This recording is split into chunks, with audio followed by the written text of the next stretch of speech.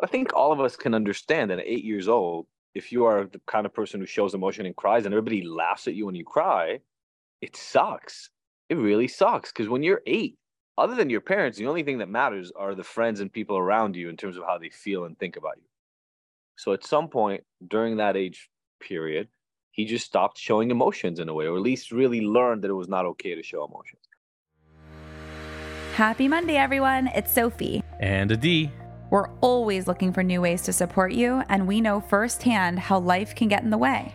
So we've created 5-minute episodes with motivation from us and our great friends to keep you feeling ignited and inspired no matter what life throws at you. Welcome to the Ignited Motivation Podcast. Mini episodes every Monday.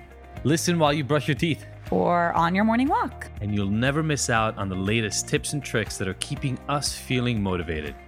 So many of us have lived for years, sometimes decades, repressing, holding back, bearing, ignoring really, really important feelings that we've had. And there's this belief, true or not, but there's this belief that, at least in those of us who are doing this work, that like getting to the other side of that and releasing it is the magic formula and it's going to feel really, really good. Now, by the way, I buy into that belief, and it can be a freaking nightmare going through it though. So I had this session with this client, and yesterday we did this really deep work, and he was having a hard time. So in the middle, he kind of called himself out on it, which was already a big deal because 4 months ago, before we started working together, he would never consider telling his therapist or psychologist that something wasn't working. He would just eat it and just pretend like, oh, that was amazing, and just go home being really kind of anxious and pissed. So he told me he was having a hard time. So we stopped what we were doing and we kind of just processed that. And it took hours. And after hours, it wasn't done. It was slightly better. Slightly. So I'm calling myself out here. You know, it was like 7:30 p.m. We'd started working at 9. And he was bad. It wasn't like there was no suicidality. He wasn't like super bad. He was just not feeling comfortable. And part of me was not okay leaving because I wanted him to be good. And part of him, I think, was scared of being by himself after not feeling good because he hasn't admitted to himself that he hasn't felt good in decades. But, you know, it's like 7:30. I'm like thinking to myself in my head, I got to go home. I've been here for like 10 and a half hours. I got to get home. So we closed it nicely, and he ended up talking to his wife, and it was all good. Then I got a text from him this morning, and I could assume he was still feeling something, but I was in the middle of another session. I ended up calling him later, and he was feeling something still. And we spent another hour or so processing.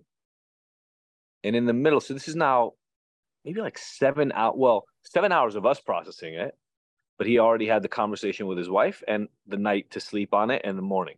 So it had been 12, 13 hours since this came up for him.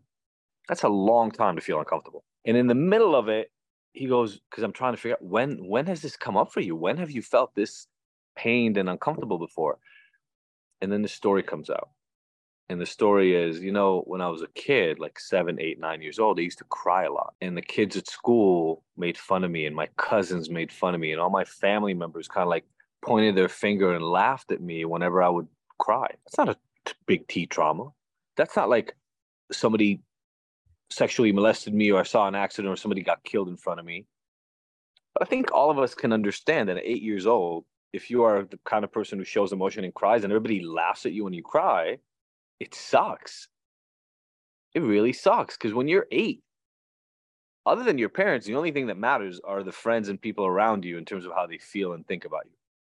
So at some point during that age period, he just stopped showing emotions in a way, or at least really learned that it was not okay to show emotions. Now, the guy's 46 years old, he's the same age as I am. So we're talking about, 30 some years, right? Like 38 years of this way of thinking. You just listened to the Ignited Motivation Podcast. Did you love the mini dose of motivation? Please let us know. Your feedback and experience is our #1 motivator. Leave us a review, subscribe, and share with your favorite people on your favorite apps.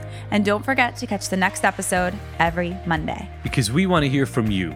so join the conversation and discover bonus content on our website and Instagram. You can find the links in the show notes. Now that you're ignited, what are you motivated to take on?